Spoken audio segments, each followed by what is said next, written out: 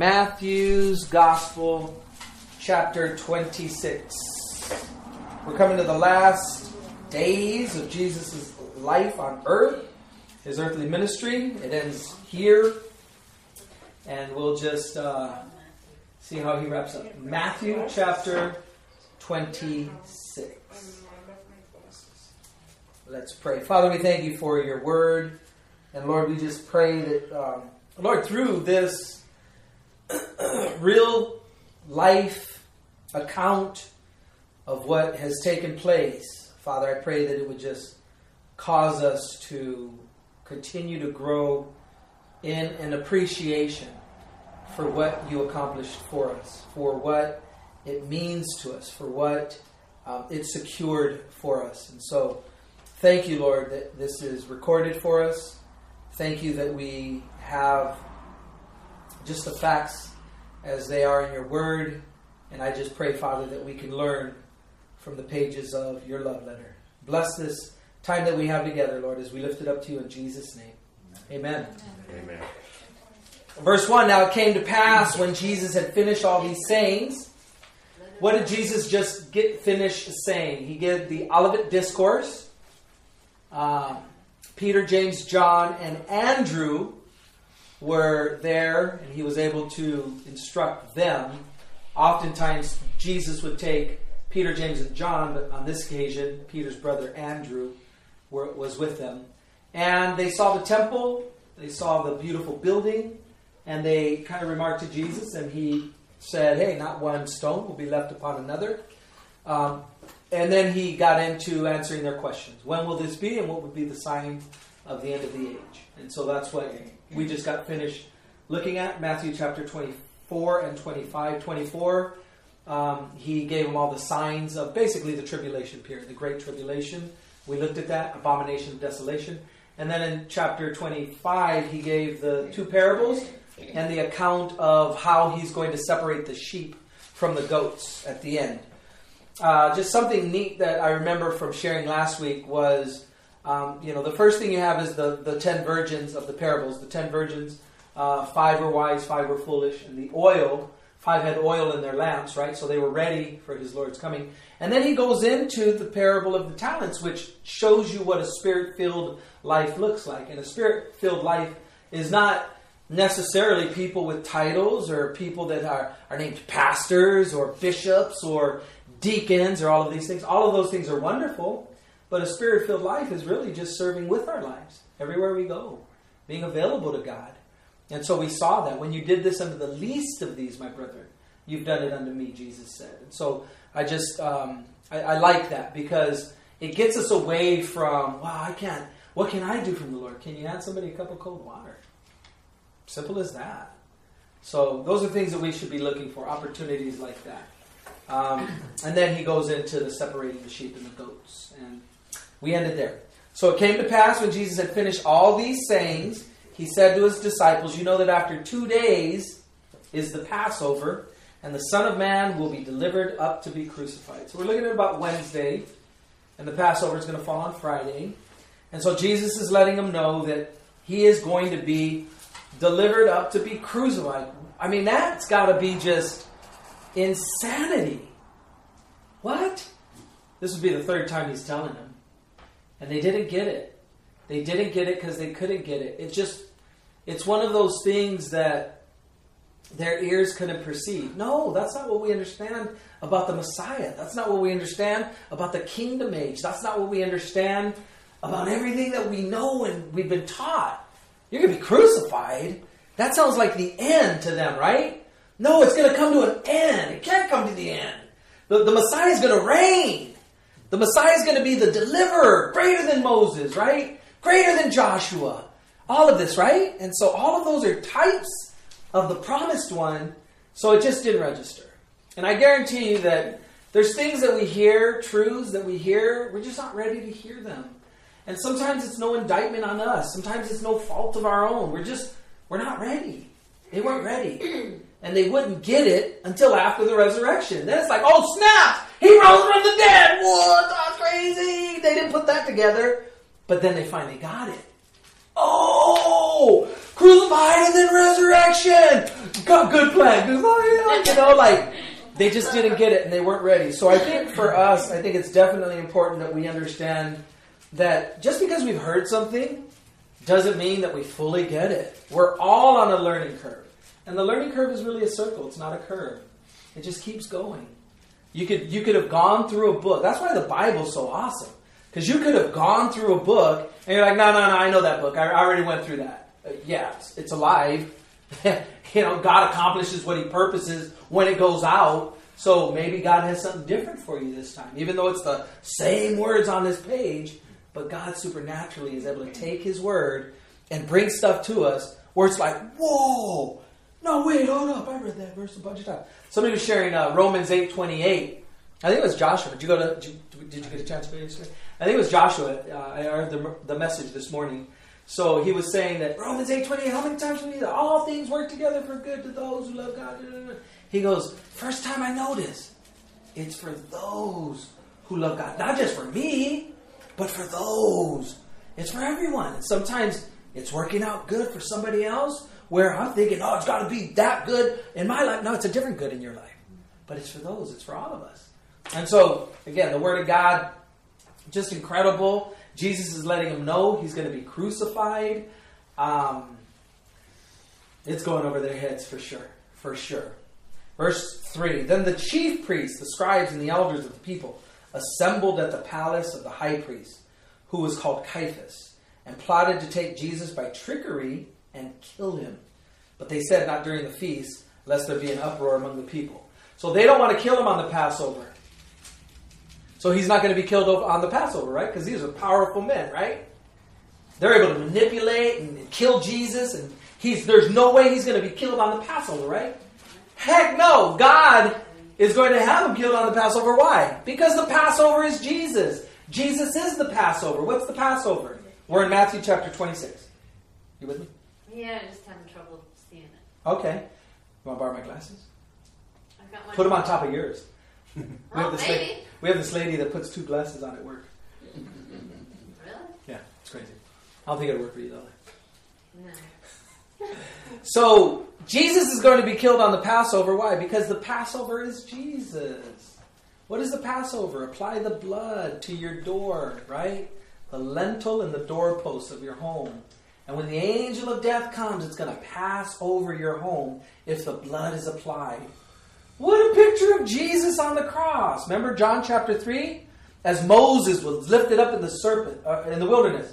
Moses lifted up the serpent in the wilderness. So must the Son of Man be lifted up that he would draw all men unto himself. And so, that no matter what they're planning, no matter what they're plotting, God's in control. Even though they're manipulating, even though they're lying, even though they're conniving, they're going to kill the Messiah. They're going to kill the promised one. The one that supposedly these religious leaders are waiting for and looking to. The very religious leaders. And so that's scary. That you can be so close to truth and so far from the God of the truth. And as I study the scriptures, one thing I really draw away from is, Lord, I don't want to insist on my will. It doesn't have to be the way I think it has to be. Right? And so we need to be very careful with that. Verse 6, and when Jesus was in Bethany at the house of Simon the leper, a woman came to him having an alabaster flask of very costly fragrant oil. And she poured it on his head as he sat at the table. But when his disciples saw it, Judas Iscariot, they were indignant, saying, why this waste? For this fragrant oil might have been sold for much and given to the poor. But when Jesus was aware of it, he said to them, why do you trouble the woman? For she has done a good work for me. For you have the poor with you always, but me you do not have always. For in pouring this fragrant oil on my body, she did it for my burial. Assuredly I say to you, whenever this gospel is preached in the whole world, what this woman has done will also be told as a memorial to her. This right here is probably the greatest expression of worship that we have in the entire Bible. She took everything that she had and she gave it to Jesus in an act of worship. The only one that we know of that sees that Jesus is really going to go be crucified before all the others.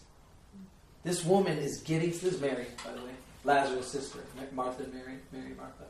Okay? Just incredible account of worship. The word, and it's interesting because we're going to have a contrast with Judas, but worship, the word worship is proskuneo in the Greek, to turn to and to kiss. And yet there's false worship, because we're going to see Judas betray Jesus with what? A kiss. False worship. And so, just interesting, again, God wrote the Bible. Because a woman wasn't even respected in this culture. Why would he elevate a woman as the greatest hero of the Scriptures? Because it happened and it's true. That's why. He don't care what the culture says. He don't care what the culture thinks. This woman is elevated in God's eyes because she truly sacrificed a great deal to show Jesus, I just love you, Lord. I just love you. I think that's just awesome. Verse 14, then one of the 12, called Judas Iscariot, went to the chief priests and said, what are you willing to give me if I deliver him to you? And they counted him out 30 pieces of silver. So from that time he sought opportunity to betray. Judas Iscariot, it's not clearly understood why exactly he betrayed Jesus, but it's just not good. And again, I think Judas, ultimately, he just didn't like the way things were going. And whatever that means, he didn't like the way things are going, so he took matters into his own hands. 30 pieces of silver, chump change, $25. It's not a lot of money. It's not like, a talent. Talent could be like, 20 years wages and stuff. So that's a big chunk of, talent is really a weight. But that's a big chunk if it was silver, for sure. If it was gold, it's even more. But 30 pieces of silver? Measly little price. The price of the cheapest slave you can purchase was 30 pieces of silver. So just interesting. I mean, sold them out for next to nothing. I was reading one of the commentaries I read on this chapter this week. Sometimes we sell Jesus out for the cheapest of things, just not wanting to, identify with him or whatever. So just an interesting, and we're going to see the disciples also, betray him as well. Not exactly like this. Verse 17, now on the first day of the feast of unleavened bread, the disciples came to Jesus saying to him, where do you want us to prepare for you the Passover? To eat the Passover. And he said, go into the city to a certain man and say to him, the teacher says, my time is at hand. I will keep the Passover at your house with my disciples. So the disciples did as Jesus directed them, and they prepared the Passover. When evening had come, he sat down with the 12. Now as they were eating, he said, assuredly I say to you, one of you will betray me. And they were exceedingly sorrowful, and each of them began to say to him, Lord, is it I? I like that because they're not saying, Lord, is it Judas? They're saying, Lord, is it I? Like, man, is that within me? That's messed up if it is. I don't want to betray you, Lord, but at least Lord, is it I? And all of them asked. He answered and said, he who dipped his hand with me in the dish will betray me. Who dipped the dish in his hand? All of them. They were all eating. And so many say, well, he was pointing out Judas. He never pointed out Judas. He only pointed out Judas to Judas. So I just find that interesting. All of them dipped with him. The Son of Man indeed goes just as it is written of him, but woe to that man to whom the Son of Man is betrayed. It would have been good for that man if he had not been born. Is God causing this, forcing this, making this happen? No, he's using it. Evil takes place in the world. And God is never the author of evil. But if people are going to do things in the world that are evil, God can use them. And this is the single greatest evil act on the planet. That the only righteous man would be indicted unjustly and killed. That's just the greatest single act. Nobody else, is perfect. Jesus was perfect. So, this is major. Verse 23, he answered... Is that right? Yeah. 25. 26. Been born, yes, 25.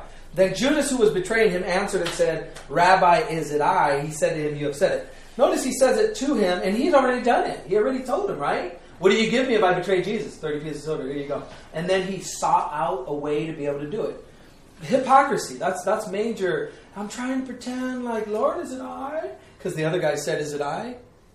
You said it. All the while, what you see is Jesus trying to still kind of draw Judas, but he's not responding. His heart has reached that point of no return. And we don't know where that lies, but we give up on God far sooner than God will give up on us. Remember Pharaoh? 7 times the Bible says he hardened his heart. And then after that, 7 times it says God confirmed his hard heart. God didn't confirm his hard heart 7 times until he had hardened his heart 7 times. God will give you what you want, what you insist on. And so even as us Christians, we need to be careful. Because we can be outside of God's will, can't we? We can insist on doing things our way, or they have to look like this. So we need to be careful.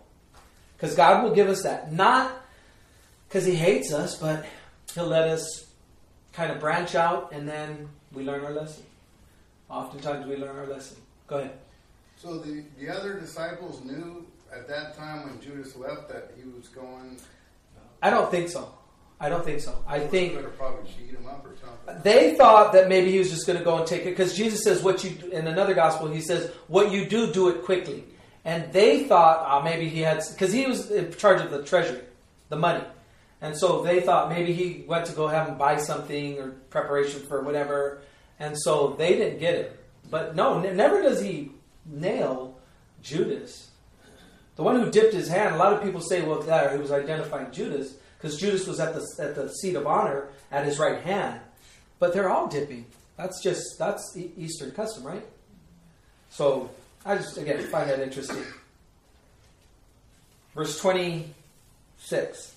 And as they were eating, Jesus took bread, blessed and broke it, and gave it to the disciples and said, "Take, eat. This is my body." Each one of us needs to partake of this. This is a singular thing. Our parents can't do it for us. We can't do it for our kids. We can't do it for our grandkids. Somebody, an aunt, a godmother, godfather can't do it for you. This is you take and you eat. You partake of this. And communion has a big controversy. Transubstantiation. There's another word I was reading, co-substantiation or something. But it's all symbolic. Jesus is saying, "Take, eat. This is my body." This is symbolic of what my body did. My body was broken for you. Do this in remembrance of me. Every time you do this, remember what my body represented. Remember what my blood did for you. And so I don't look into it much further than that. I have a girl at work who's Catholic, and she went to church one Sunday, and her husband stayed home to watch. They had a new puppy, and so the husband stayed home to watch the puppy. And so she's talking to me. She's like, "Yeah, we had communion." I'm like, "Oh, okay, that's cool." And then she goes, and I told them that they asked, "Where's my husband?" And I said, "Oh, he had to stay home and watch the puppy." It's like, "Oh, then take him communion." And she goes, "I could do that?" And I'm thinking, you can't do that in Catholic Church. No way can you do that. And then so she's continuing the story. She goes, wait, let me finish the story. So she goes, "Okay." So he goes, "Yeah, just go up to room so-and-so and tell them, they're the ones that prepare the what do they call it? Eucharist, right? They're the ones that prepare it." And so she goes and knocks on the door, and they're like, she's like, "Okay, priest so-and-so said I can, take this to my husband." And they're like, "Okay, do you have and they named this vessel that they had to put it in, and without that vessel, they wouldn't give it to her.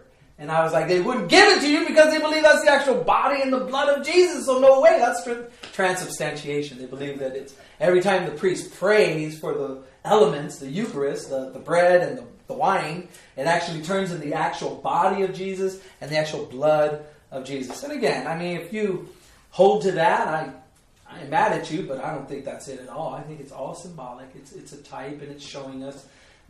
The important thing is remember what Jesus did for you. My friend goes to Cottonwood in my apartment complex, and she brings those home. She has some home, like to give people. That's okay to do. That's okay. Yeah, if you're Catholic, you wouldn't be okay because just what they believe. It actually would be okay, but because they believe that when they pray, it becomes the actual body and blood of Jesus. That's why it wouldn't be okay.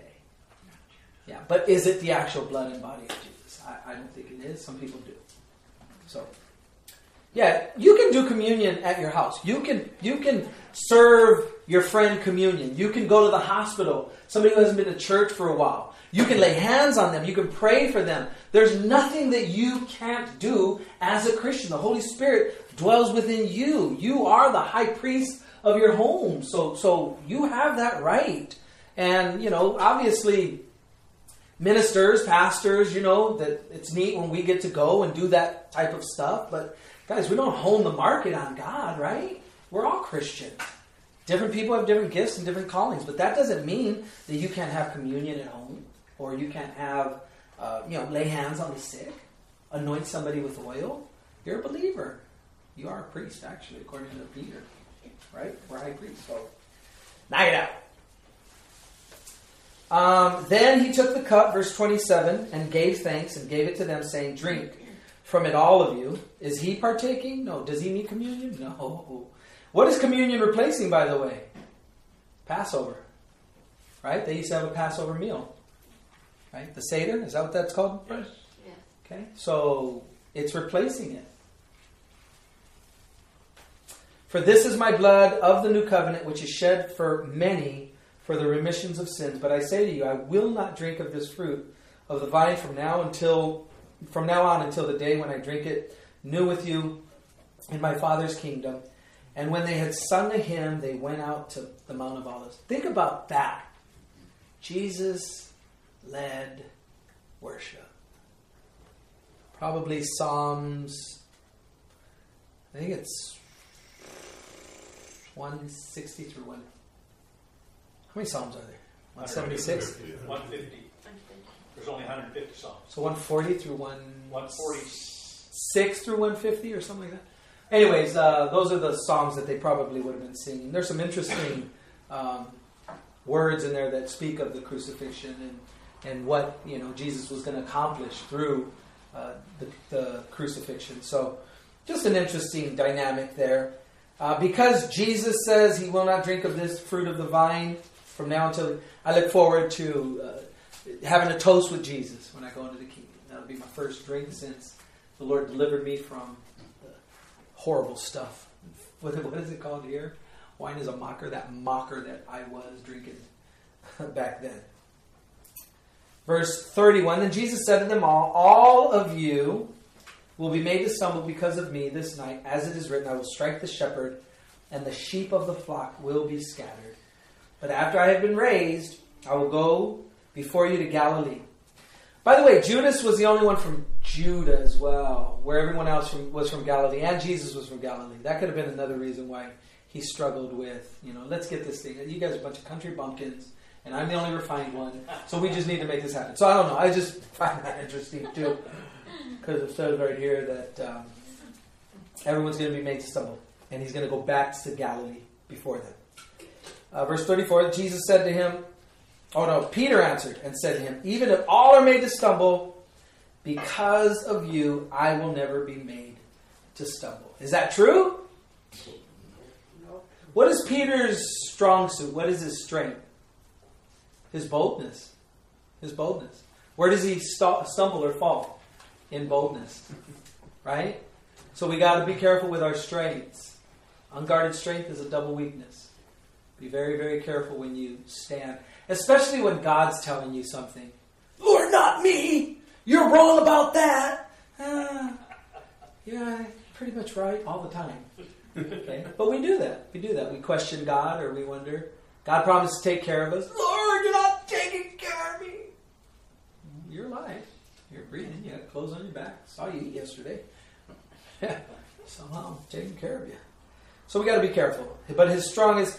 So his first step down was pride. He's confident. And I believe he believes it. I believe he believes it. He strikes Malchus' ear in the garden of Gethsemane, right? Pulls out his sword. They're not taking away my Lord. And he tries to hack at his neck and misses and gets an ear. Verse 34, Jesus said to him, assuredly I say to you, this night before the rooster crows, you will deny me 3 times. Peter said to him, even if I have to die with you, I will not deny you. And so said all the disciples. And again, don't think we know how weak we are. Put in the right situation. I was reading Job chapter 2, just for that one scripture, because I was thinking about it.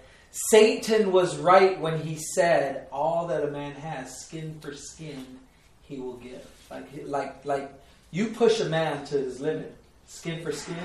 You put him in that crazy, crazy corner of a place, watch him bail on you. And it's true.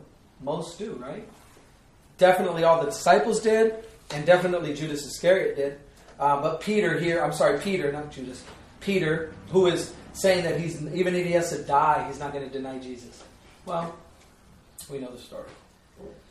Verse 36, and Jesus came with them to a place called Gethsemane. Gethsemane means olive press, right? It's the place where the olives were crushed to be able to draw the olive out. What is Jesus about to do in Gethsemane? He's going to be pressed, right? He's going to be squeezed. He's going to sweat drops of blood from just the pressure and the anguish of what he's thinking about. And said to his disciples, sit here while I go and pray over there. And he took him with him Peter and the two sons of Zebedee. Who's that? Peter, James, and John. So they would go on 3 occasions, 4 if you include the Olivet Discourse, but on 3 occasions a little further with Jesus than the other disciples. Jairus' daughter, when she was raised from the dead, he took Peter, James, and John.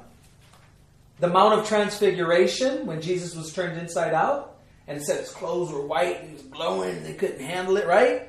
Peter, James, and John. Here in the Garden of Gethsemane, he takes the 12 or the 11, and then a little further he takes Peter, James, and John. Olivet Discourse, Peter, James, John, and Andrew. So these were considered the inner circle of Jesus' ministry. But he's taking them so that they can not only watch him, but pray with him. Jesus is looking for support. He's looking for somebody to come alongside of him.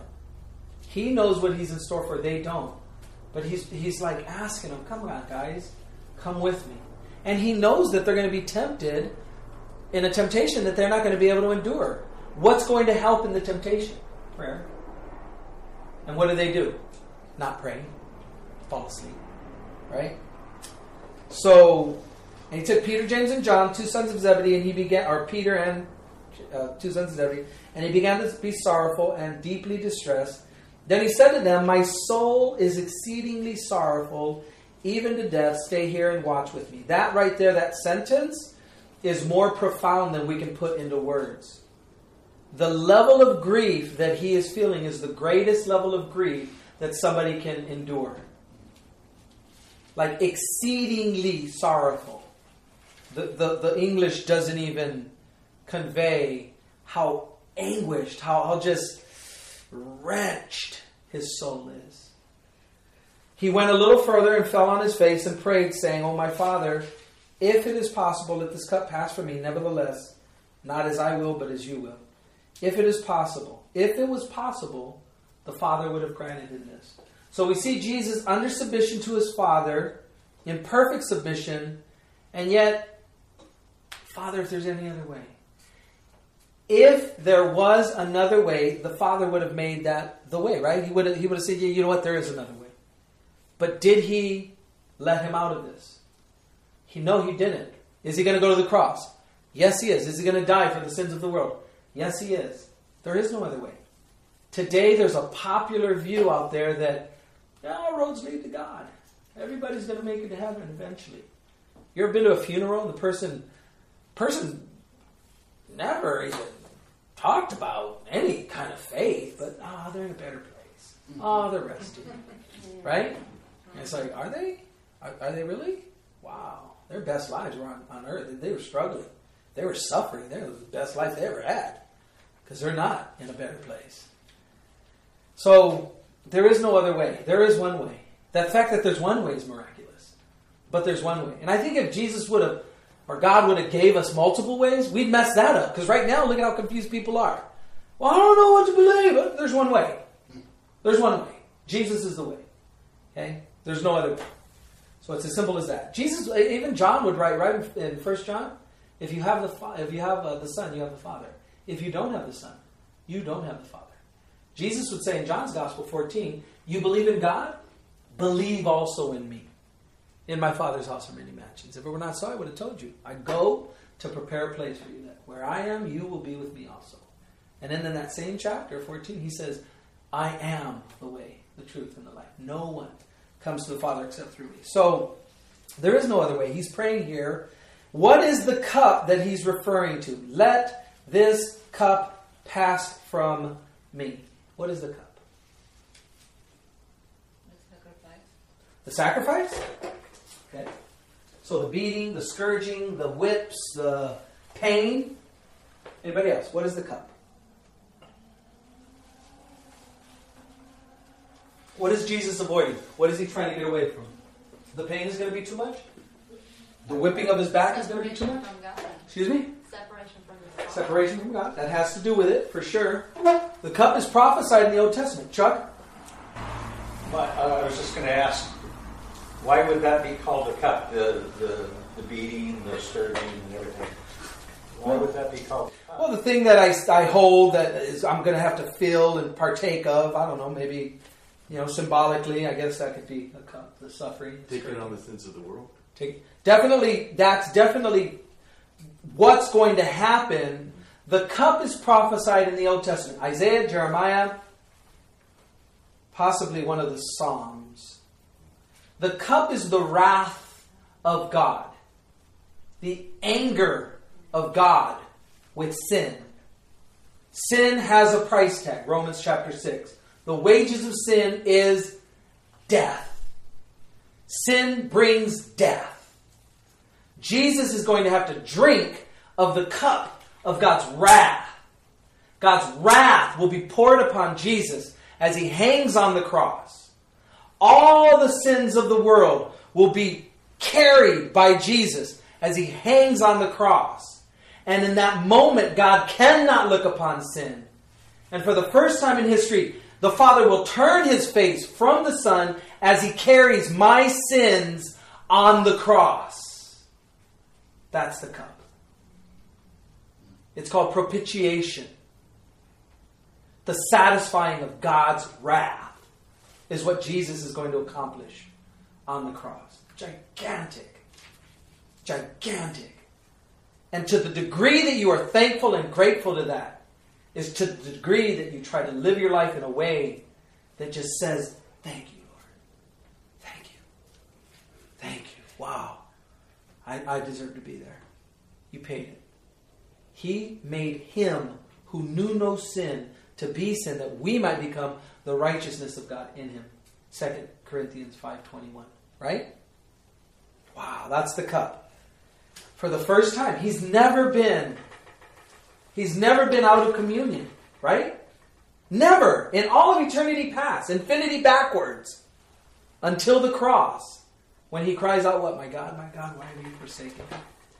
The sins of the world will be carried on Jesus as he's on the cross. So this blood, this body, more than symbolic, right? Look at what it's accomplishing.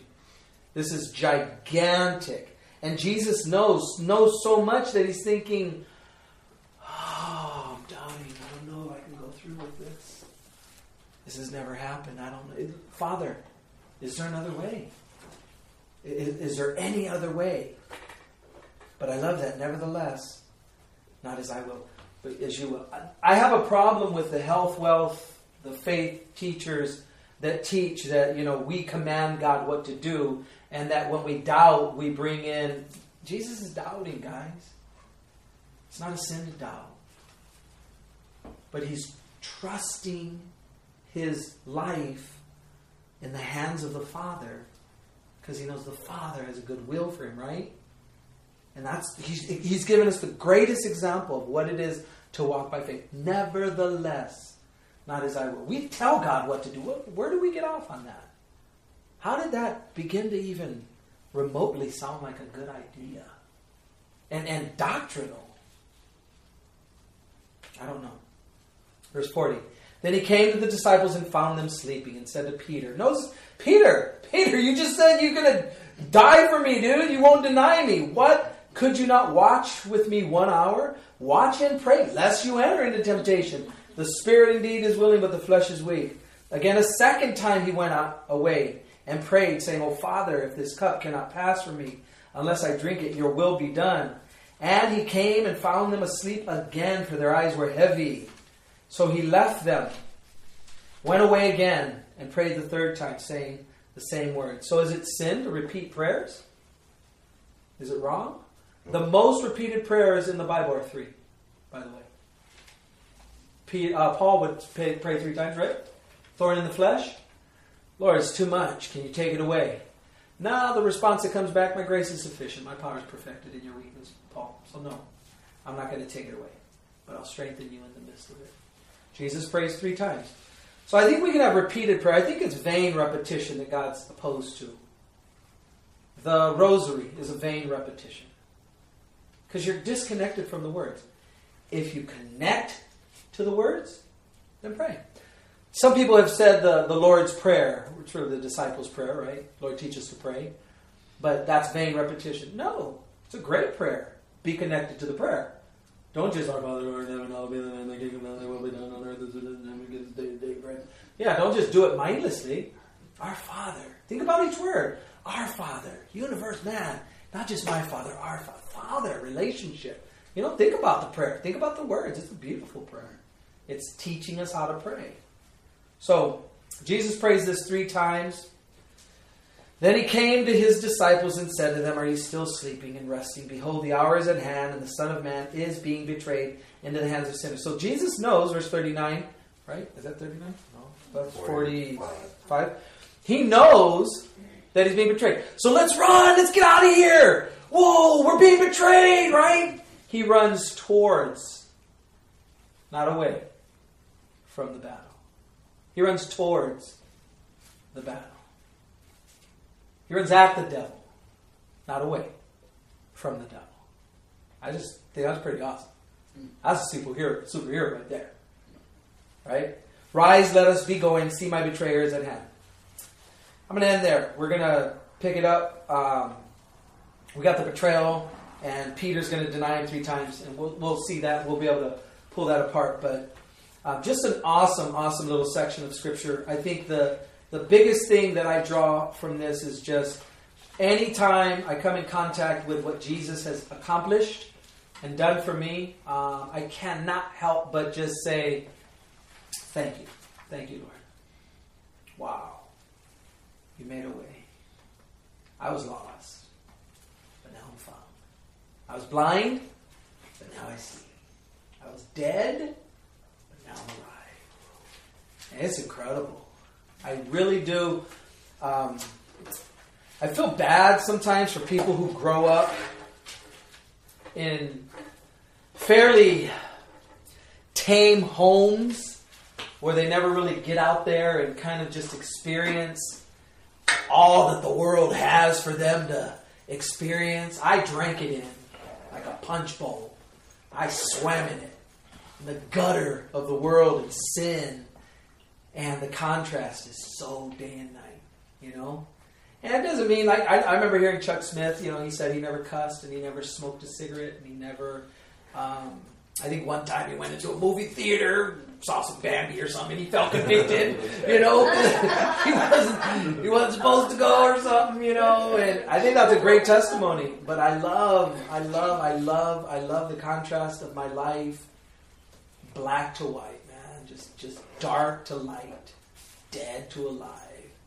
And it just shows me, and nobody can tell me, Johnny, you don't know, dude. You don't know what it feels like to... Yeah, I do. Yeah, I do. And sin is fun for a season. It's fun for a season. There's some fun stuff out there. We ain't living for fun. We're living for God. We're living for God. And it's different. It's not what the world offers. But man, it's cool, I woke up with a hangover for 30-something years. That's pretty cool. That's fun to me. Old man right here. That's fun talk. No hangover. Woo! No regrets like, dang, who did I say whatever to that night or whatever. All that. So I'm just thankful. And hopefully as you see and come in contact with what Jesus accomplished for you, access to God. Guys, we come to Him. It's a throne of grace, and we can come with boldness because of what Jesus did. Not because we're worthy, not because we merit it, but because He made access. We're going to see what? That curtain ripped in 2 from top to bottom, saying, come on in, access to God's presence. Why don't you enter into God's presence more often? Because you don't want to.